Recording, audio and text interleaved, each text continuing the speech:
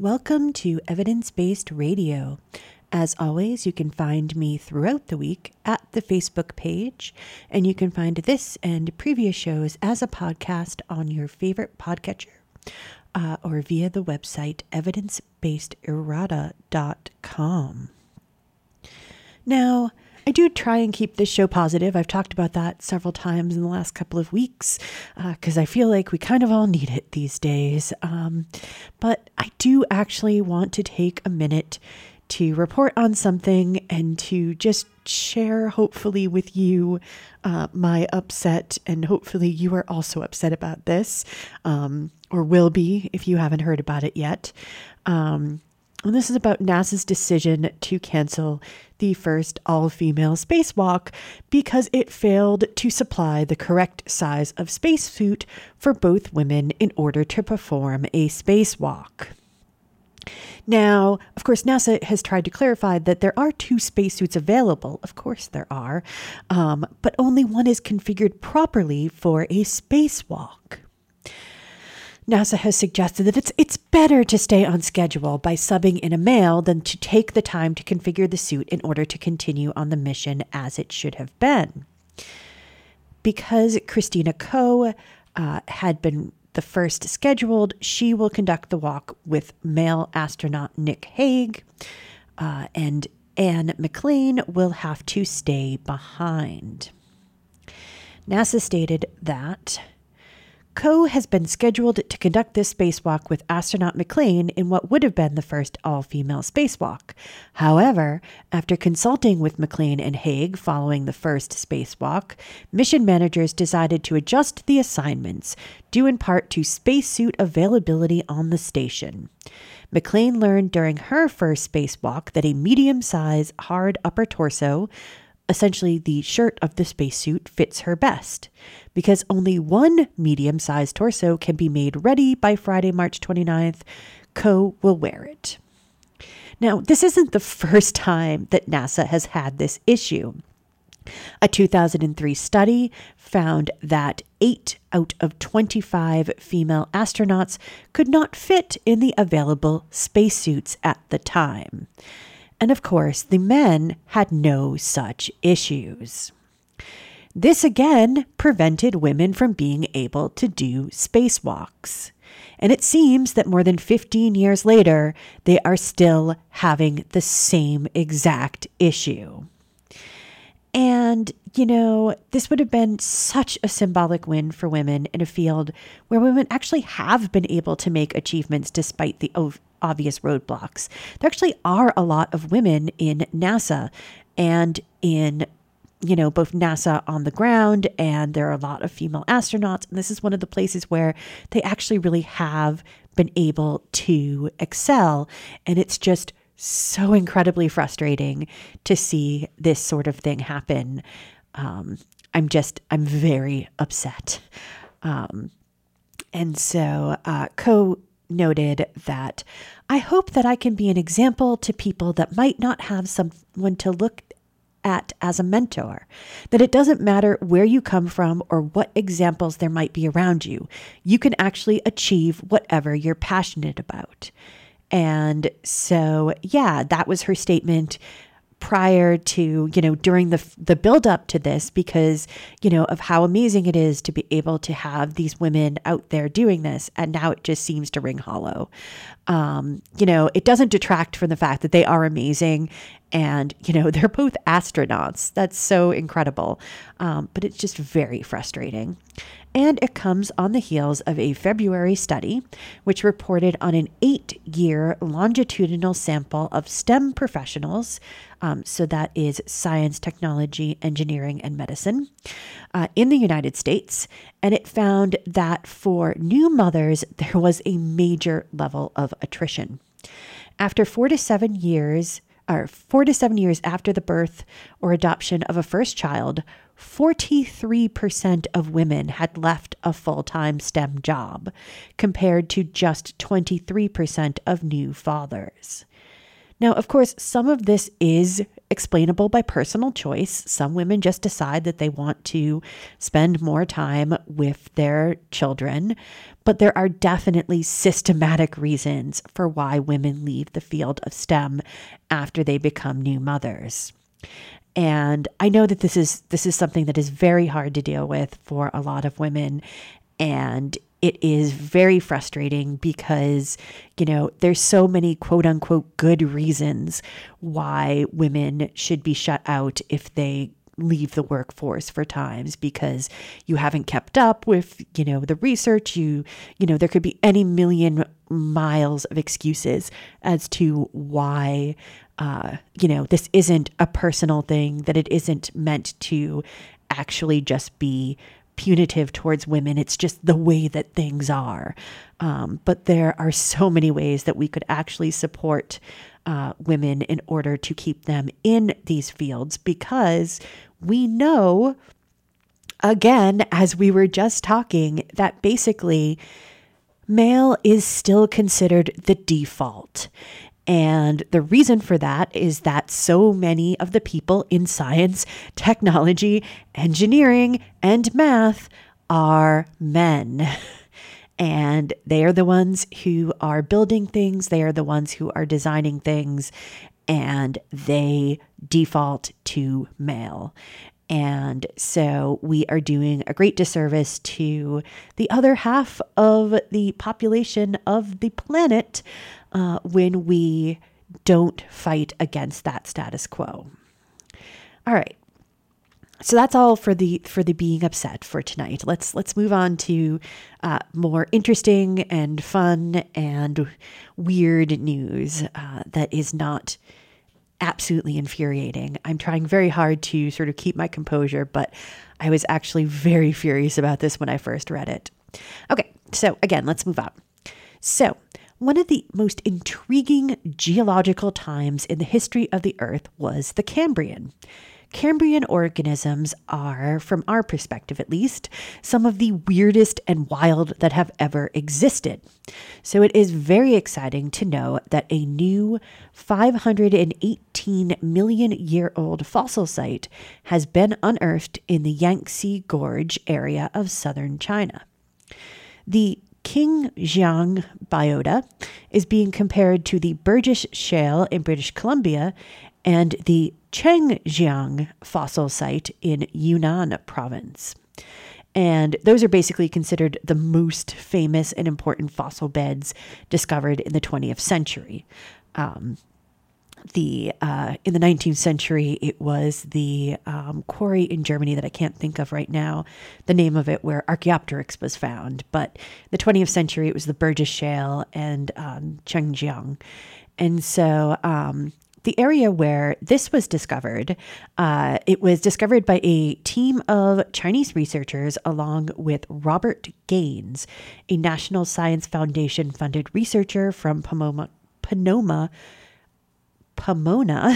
sorry about that, college, who was actually the only American on the team. And so the Qingjiang fossils contain not only a high amount of diversity, but also feature near pristine preservation of soft-bodied organisms, including juvenile or larval forms, arthropod and worm cuticles, and jellyfish, with soft tissues such as eyes, gills, and guts being preserved. And so far, over 4,000 specimens have been collected, with 101 species being identified. 53 of these species are things that science has yet to describe or name. This finding enriches our view of the early animal world and offers us really remarkable views on the simplest animals, said Gaines. One of the most incredible things about this finding is the pristine condition of many of those specimens, fossils that haven't been substantially affected by impacts of time, and in them you can clearly see soft tissues like eyes, tentacles, and gills. Now, what's more, the findings represent a substantively different early Cambrian ecosystem from that of the Chengjiang biota. And so basically, they are different kinds of animals because they were from a different kind of ecosystem. So even though they're both sort of in China, those two places originally had very different ecosystems. So that is very exciting. So it's not just sort of more of what they already had, it's new and different things. And what's really interesting is that the site was actually found almost by mistake. The Lagerstätte, which is the geological term for a deposit of extraordinarily well-preserved fossils, was discovered by the team who were working in the mountains. And so they basically had come down to the banks of the Danshui River in Hubei province, where they discovered rocks that had a distinctive pinstriped pattern, which was a telltale sign that layers of mud had been rapidly deposited by ancient storms, which was much like the Chengjiang site. Now, Gaines had actually already been a part of an expedition that had found a new Burgess Shale site in Canada's Kootenay National Park back in 2014. He actually started working with the Chinese team in 2016 and made his first visit to Xinjiang in 2017. I was invited to help them understand the discovery and contribute my knowledge, said Gaines, who describes being approached by his colleague Jingliang Zhang at a conference in Australia. He pulled out a pristine chunk of rock, black with striking gray stripes, and when he said where they found it, I didn't believe him at first, said Gaines. I was in disbelief at the magnitude of such a discovery. And so that is super, super exciting. When it comes to fossilization, sort of mudslides are your best friend. So, when you have sort of torrential downpours and you have mudslides that cover things, that is the best way to get these kinds of amazing fossils. So even though today we think of mudslides as being extremely bad news, and they are for, humans and anything that gets caught in them, they're really amazing for anthropologists and paleontologists, because humans do also, ancient humans did also get caught in them. So, yeah. So what's really interesting is, of course, this Cambrian period. And so to find more of these Cambrian examples is very cool because, again, the Cambrian is just some of the weirdest and most interesting creatures that have ever evolved on the planet. One of the most notable creatures from that time is a tiny, spiky worm with legs like noodles named Hallucinogenia. It actually took decades of research for scientists to figure out which side of the creature was the head. Another is the large predatory organism from the genus Anomalocaris, which would have been more than 3 feet long and lived in shallow oceans. It had large eyes basically on stalks on the sides of its head that would have helped it to be the first apex predator. When you look at the animal, it has these really gnarly looking grasping claws at the top of its head for grasping onto its prey. John Patterson of the University of New England in Australia said it used these grasping claws at the front to shove its prey into its circular mouth, which is also fairly fearsome looking. And so these animals are so weird that when Harry Whittington, a British paleontologist, first showed off his reconstruction of the 5-eyed invertebrate Opabinia, which featured a claw dangling from the end of a long, flexible face nozzle, his fellow paleontologists burst out laughing at a conference back in the 1970s. He suspected that the animal used that appendage to dig in the mud of the seafloor for food. And so that is one of the big things that led sort of to this Cambrian explosion. Of course, we know now it was a little bit less of an explosion, that there were, these animals didn't just sort of poof into existence. There was, like everything else, an evolutionary chain. It's just that, again, when you're going from single-celled organisms that had dominated for billions of years to creatures that are more complex and begin to predate on those single-celled organisms, those first organisms were also very soft-bodied and they didn't preserve very well, but we have found more and better organisms, more and better fossils as time has gone on. And so those first creatures that began to sort of become more complex and to predate on single-celled organisms would have been confined to the seafloor, unable to move into other areas of the ocean. That was until 541 million years ago, when worm-like animals began to develop the first simple muscles. That is what really changed the whole game, Javier Ortega Hernandez, an invertebrate paleontologist and assistant professor of organismic and evolutionary biology at Harvard University, told Live Science. So the power to move actually helped those worms to be able to burrow down into the seafloor, and with that actually brought oxygen. And all of a sudden, bam, Ortega Hernandez notes, we have these marine sediments which are just teeming with activity and life. And this opened up a world of different ecosystems and allowed evolution to flourish with a huge amount of diversity, with animals such as mollusks and arthropods first developing. Now, many organisms became predators, and so there was a boom in different body types with both offensive and defensive sort of body designs. Many of these arthropods had almost teeth-like structures in the legs that they used for chewing on each other, and that started to become a real issue for their victims, of course, said Ortega Hernandez.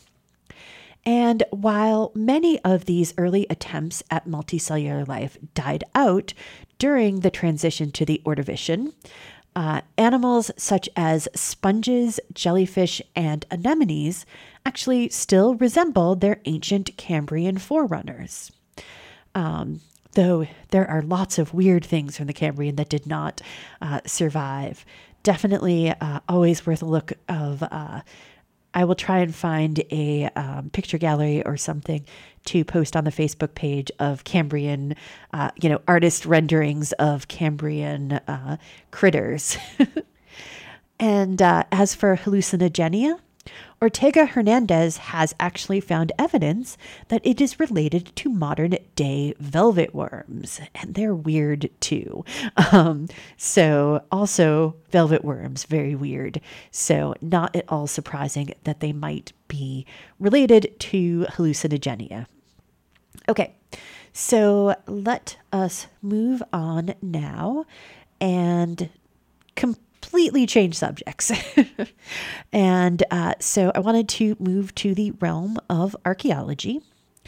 And so one of the cool things that happened this month was that archaeologists discovered a ship that had been previously considered to be, hadn't ever been found before. It was basically, it had been described by one of the most famous ancients, the Greek historian Herodotus, but no extant examples of it had ever been found.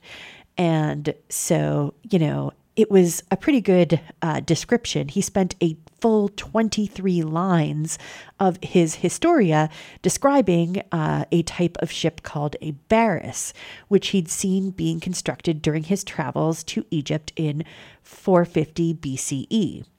Now, he went into pretty intense detail, which is why, I hesitate to say that we once thought it was a fantasy because, it was probably a real thing. We just had never found one.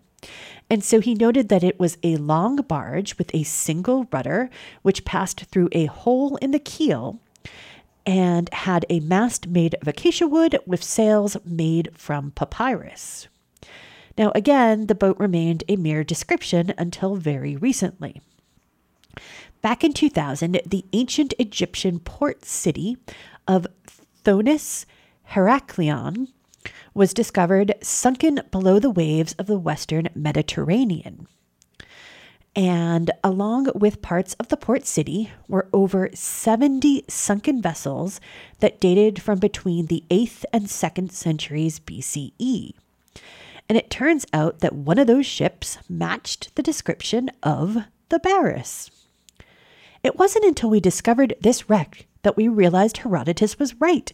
Damian Robinson, the director of Oxford University's Center for Maritime Archaeology, told The Guardian, "What Herodotus described was what we were looking at." Herodotus had specifically noted how the ship was constructed. He said that the builders cut planks 2 cubits long, which is about 40 inches, and arranged them like bricks. On the strong and long tenons, they inserted 2-cubit planks. When they had built their ship in this way, they stretched beams over them.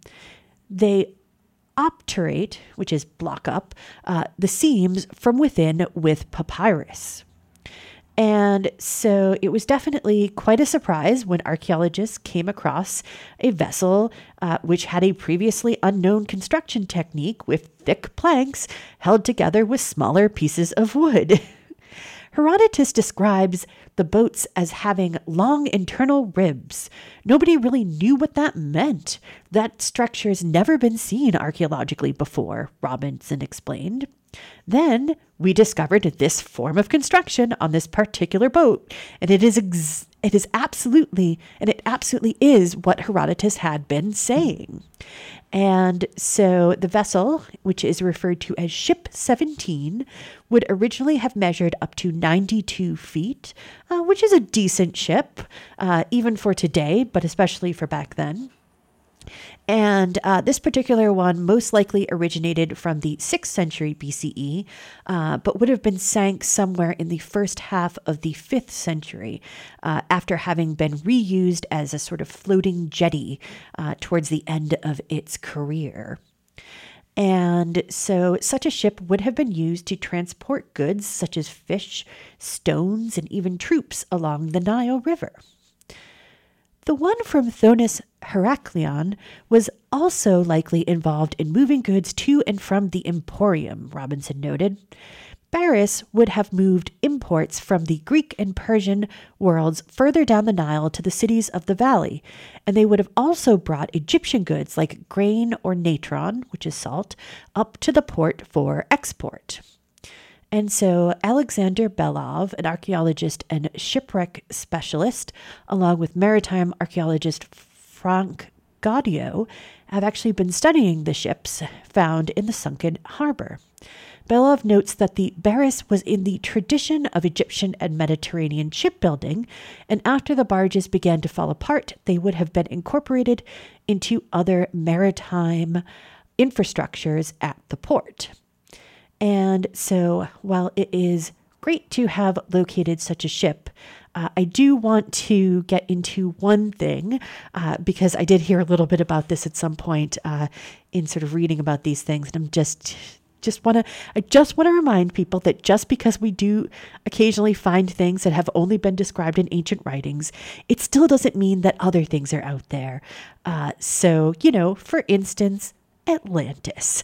I've definitely heard what else did the ancients get right every time a story like this comes up?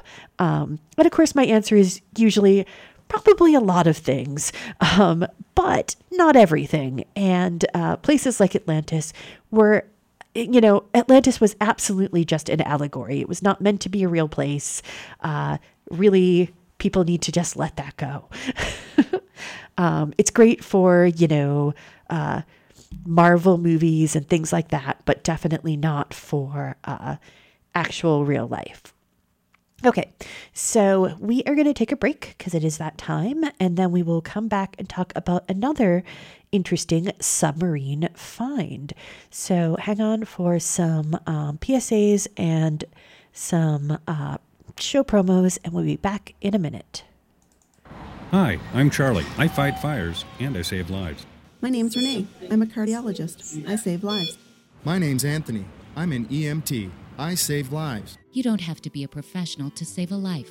Firefighters, doctors, and others save lives. You can too. Don't wait. To learn more about the warning signs and how you can help prevent suicide, visit save.org. In a crisis, call the National Suicide Prevention Lifeline at 1-800-273-TALK. Has anyone ever asked you, don't you have enough records? Adventure Rocket Ship is new and old, indie pop, psych pop, post-punk, shoegaze, lots of chiming, jangly guitars and catchy melodies from both artists you know and obscure 7-inch singles from around the world. Adventure Rocket Ship, Tuesday nights 9 to 11 p.m. on Valley Free Radio.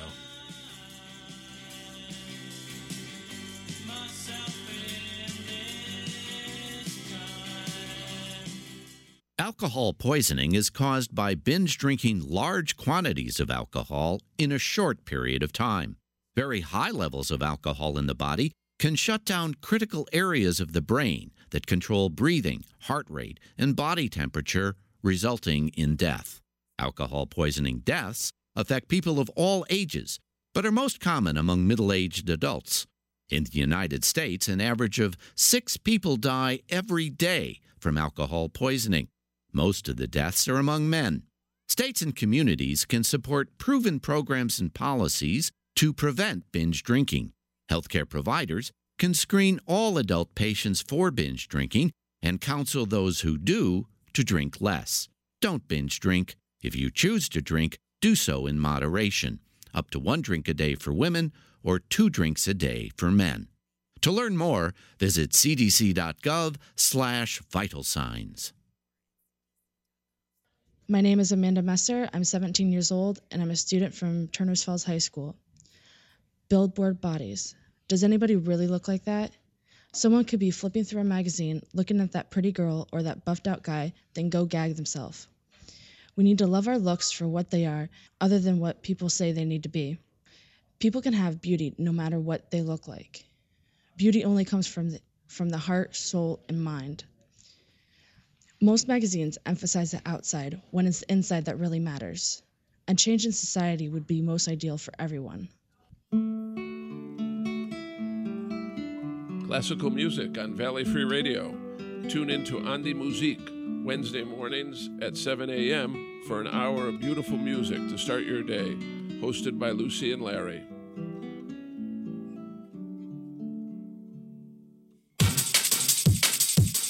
Drum and Bass with DJ Fife is on 8 o'clock on Saturday night. We roll from 8 o'clock to 10 o'clock on the Valley Free Radio, WXOJ-LP, or online at valleyfreeradio.org. Join the 8 o'clock Drum and Bass Association by listening to Drum and Bass with DJ Fife, 8 to 10 Saturday nights. Fresh Sounds with your host, Ron Freshley, Tuesdays from 11 a.m. to 1 p.m. on WXOJ-LP, bringing you the music of Bud Powell, Wardell Gray, Art Blakey, Duke Ellington, Abby Lincoln, Tad Dameron, Yusef Lateef, Bix Beiderbecke, Cassandra Wilson, Tom Harrell, Jane Ira Bloom, and thousands more. Okay, we are back.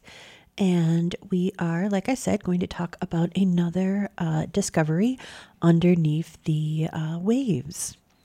And so this time it is researchers who have found, or I should say, submarine archaeologists, which is a very cool thing, have found the oldest extant example of a mariner's astrolabe. And so the leaded gunmetal disc with iconic Portuguese markings was recovered from the Sodre shipwreck site in Al Halalalia, Oman, in Oman. And so the disc was confirmed to have been an astrolabe because digital measurements of markings on the limb of the artifact's upper right quadrant showed them to be close to a 5-degree angle. Now, marine astrolabes are actually some of the rarest and most sought-after artifacts from the early history of marine exploration. And so only 104 examples are known to exist in the world. They were first used on a Portuguese voyage down the west coast of Africa in 1481. They're so rare, in fact, that each find is added to a central register that records their vital measurements and characteristics and tracks their location. It's maintained by the UK's National Maritime Museum at Greenwich. And so the Sodre Astrolabe was originally found in 2014 during excavations at the wreck site of a Portuguese Armada ship that was part of Vasco da Gama's second voyage to India between 1502 and 1503. The disc measures 7 inches and was made between 1496 and 1501. And it is unique, which is very cool. It's the only solid disc type astrolabe with a verifiable provenance and the only one yet found to sport national symbols. It actually has the royal coat of arms of Portugal right on it. It helps fill in the gaps in the transition between the previously used planispheric astrolabe and the open wheel type that came into use sometime before 1517. And so a team from the University of Warwick in England traveled to Muscat, Oman in November of 2016 to collect laser scans of the most important artifacts recovered from the expedition. They used a portable laser scanner to create a 3D virtual model of the astrolabe. They were able to show that a series of 18 scale marks at uniform intervals of 5 degrees were present along, again, the limb of the disc. And so this confirms that it would have been employed as an astrolabe. And so basically astrolabes are able to help you navigate using the stars. So you kind of you line up the astrolabe with a star, and then you can figure out where you are based on that. And so that's why you have those ticks of 5 degrees. And so the find has now been written up in the International Journal of Nautical Archaeology. Again, totally a fun thing to probably read if you're a dork like I am, and has been entered into the Astrolabe registry as the earliest known example. So that is very cool. And, this is an important part of the early history of, that nautical exploration. The Portuguese were very influential. They were some of the, earliest adopters of the trireme ship, which was a much more maneuverable ship. And, they just really started the whole, they started kind of the entire, mercantile and unfortunately, eventually colonial or colonizational movement of Europe throughout the world. And definitely, little of column A, little of column B when it comes to these sorts of things where, these are really cool things that they developed and they allowed people to go further and faster and, to find all of these new places. Unfortunately, what they did when they found those new places was not so great. That's a little problematic. But nothing that we can do about that at this point, for the most part, at least the you and I's of the world.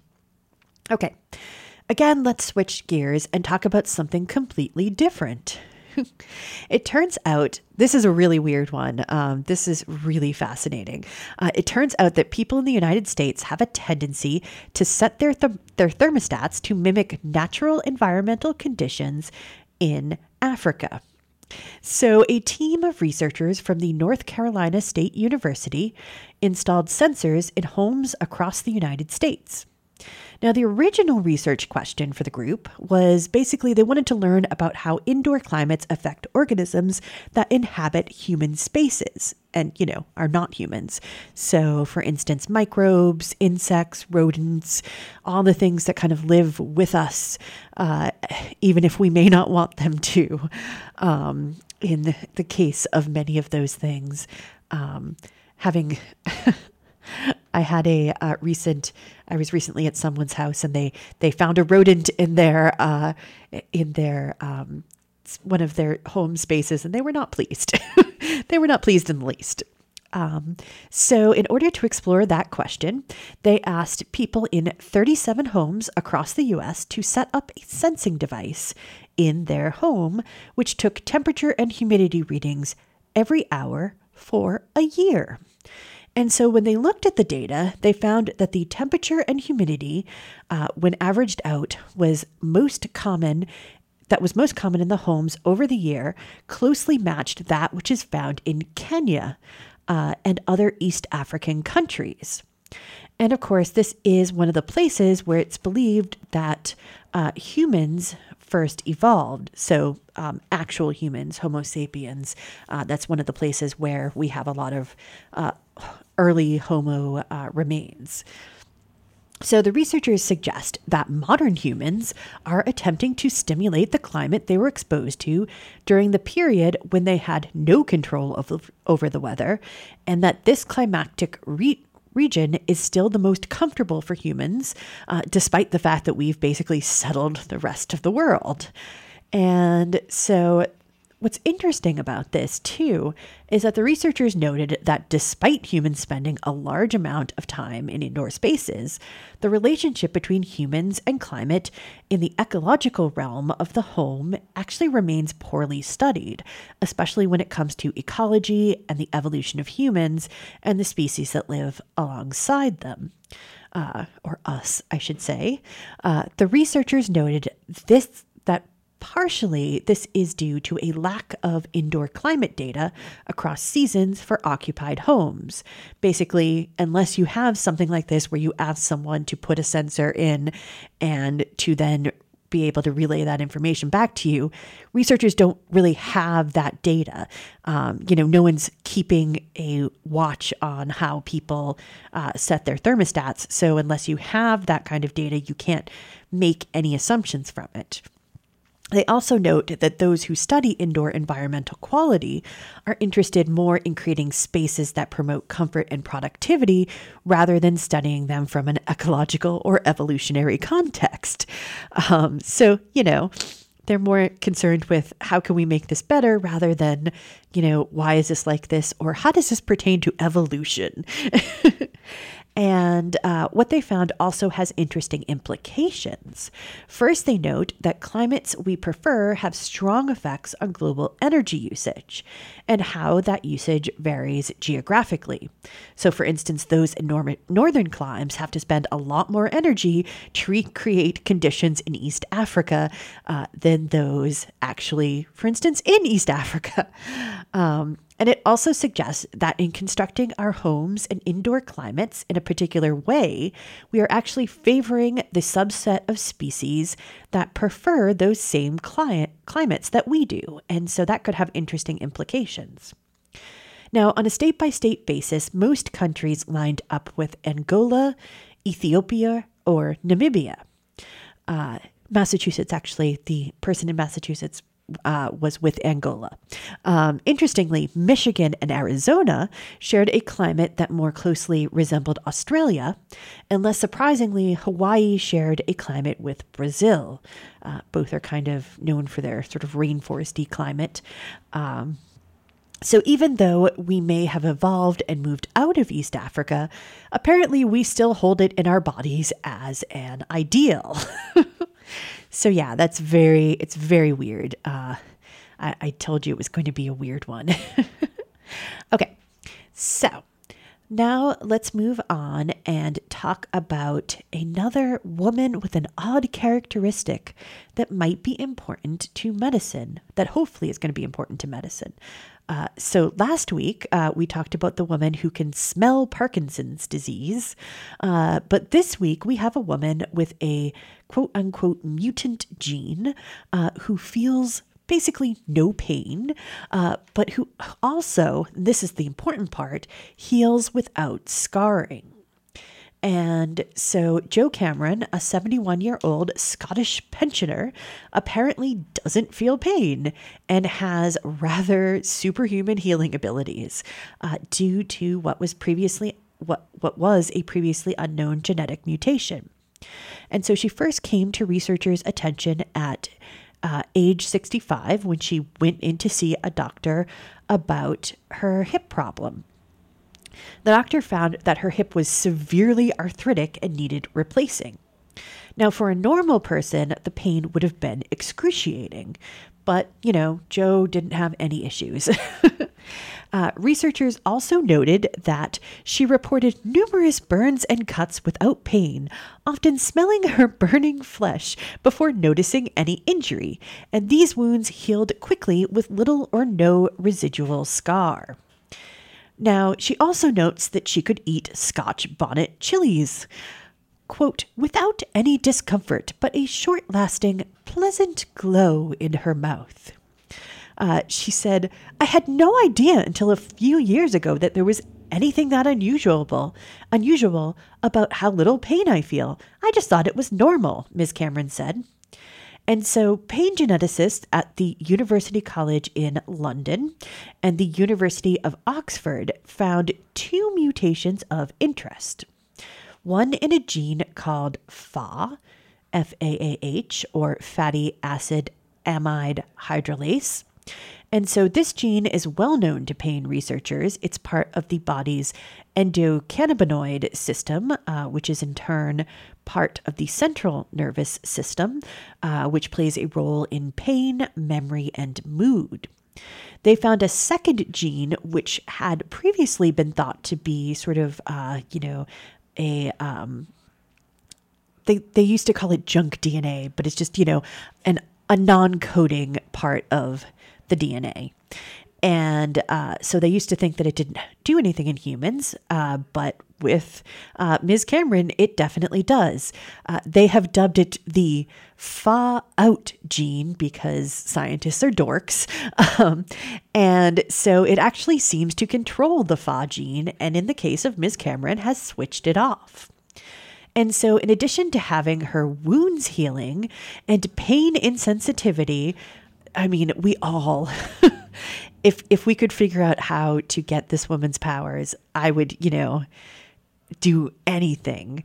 Oh, she also scored a 0 in tests for anxiety and depression and notes that she reports never having panic, even in the case of a recent car accident. The findings point towards a novel painkiller discovery that could potentially offer post-surgical pain relief and also accelerate wound healing, said Dr. Devjit Srivastava, the Raigmore pain consultant who diagnosed her. We hope this could help the 330 million patients who undergo surgery globally every year. So yeah, that would be helpful. Okay, so in other genetic news, researchers have found the first ever known common genetic condition in the evolution of the of hominids. And so a 2 million year old species of hominid called Paranthropus robustus apparently commonly suffered from severe tooth defects called pitting enamel hypoplasia. And so this is caused by the condition amelogenesis imperfecta, which leads to many teeth covered in small circular pits, giving them the appearance of a golf ball. Now, remains of P. robustus come from several South African caves within the quote-unquote cradle of humankind. And most remains are isolated tooth and jaw fragments, but anthropologists have also come across well-preserved skulls and bones from other parts of the body. Paranthropus were characterized with extremely large back teeth, with massive jaws and cheeks thought to have developed in order to eat a diet rich in tough and fibrous vegetation. Because DNA degrades past 50,000 years, it's quite hard to diagnose genetic conditions in ancient hominid remains. So you can't just, crack open the bones, find some bone marrow, and get some DNA. You have to be able to diagnose things like, something that would lead to pitting on teeth because, here is a early hominid species, and generally the thing that we have the most of when it comes to early hominid species is teeth. That is obviously one of the easiest things to be preserved. Enamel is extremely tough and it holds up really well. And so teeth are definitely one of the most common finds when it comes to early hominids and really all critters that have teeth. Teeth are the things that we find the most when people go out looking for fossils and ancient remains. And so because we can't find that DNA, again, we have to look for that sort of stuff. We have to look for the markers left on bones and teeth that can be shown to indicate a genetic disease was present in early remains. And so a new study by Ian Towell, who is a candidate in biological anthropology at Liverpool John Moores University in England, and colleagues recently published an article in the Journal of Human Evolution that suggests that P. robustus would have had a 1 in 3 prevalence of ameliogenesis imperfecta, whereas today the prevalence is around 1 in 1,000. And so of several hundred P. robustus teeth, over half of baby molars had pitted defects, as did a quarter of the adults. Other species of the genus Paranthropus may also have been susceptible to the disease. And now this disease would have actually had a large effect on these animals, with impact to diet and behavior, as the loss of enamel can lead to extreme tooth wear and dental cavities, which would have caused extreme pain. Now today, due to advances in dental care, the disease is mostly a cosmetic defect. But why did something that was such a detriment spread and continue to persist in Paranthropus? That's supposed to be the opposite of, evolutionary pressures. And so the researchers suggest that it may be because the rapid expansion of molar size in a relatively short evolutionary period caused instability in other genes. So in this case, it may have caused problems for a gene called ENAM, which is associated with variation in tooth properties such as enamel thickness. Paranthropus may have had a mutation that caused a knock-on effect in genes such as ENAM, leading to high rates of pitting defects. But of course, this wasn't the end of the road for this genus. They continued to thrive and were widespread in Africa and even survived alongside early members of Homo before eventually dying out. And so looking at genetic diseases like this in early ancestors might help us learn more about genetic diseases in general, and in this case, the cause of ameliogenesis imperfecta in humans today. Even though, again, luckily for most people these days, it is mostly just a cosmetic defect. But, no one wants their teeth to look like golf balls. So yeah. All right, so let us move on now and talk about another really amazing medical study. And so this is a report from the journal Science Translational Medicine. And so researchers have been able to create artificial blood vessels that actually are able to integrate and become living tissue in patients who took part in the trials. And so it's really exciting. Heart disease is definitely the leading cause of death around the world. And so many cardiovascular disorders damage blood vessels. And so we need to be able to fix damaged blood vessels, but that is not an easy task. Often surgeons have to actually take them from other parts of the body, and or they have to use synthetic substitutes, and up until now, the synthetic substitutes haven't been very good. But it seems that this new technology promises to make blood vessel repair safer and more effective. The idea was that if blood vessels could be made in the lab, they could be used to treat patients with different vascular needs and possibly have less morbidity than current alternatives, said Heather Pritchard, Chief Operations Officer at Humacyte, the North Carolina biotech company that led the research. And so right now, again, doctors usually take blood vessels from patients, usually from somewhere in the thigh, and they will then graft them into another part of the body. But, you can't do that very much. And synthetic grafts increase the risk of infection and other complications. And, as with any kind of possible donation, blood vessel grafts from other patients can be rejected. And so researchers at Humacyte wanted to use human vascular cells as a base to grow new blood vessels in the lab. So what they did was they harvested samples of muscle cells that make up blood vessels and the endothelial cells that form a lining on the inside of the vessels from donated cadavers. Then they seeded those cells onto a biodegradable mesh scaffold. And so once they'd grown, the scientists removed the cadaver's vascular cells, leaving a blood vessel made of proteins like collagen that surrounded and supported the tissue's structure. The removal of the cells is important so that the vessels can be manufactured in large batches and stored on the shelf in operating rooms for implantation into any patient, Pritchard explained.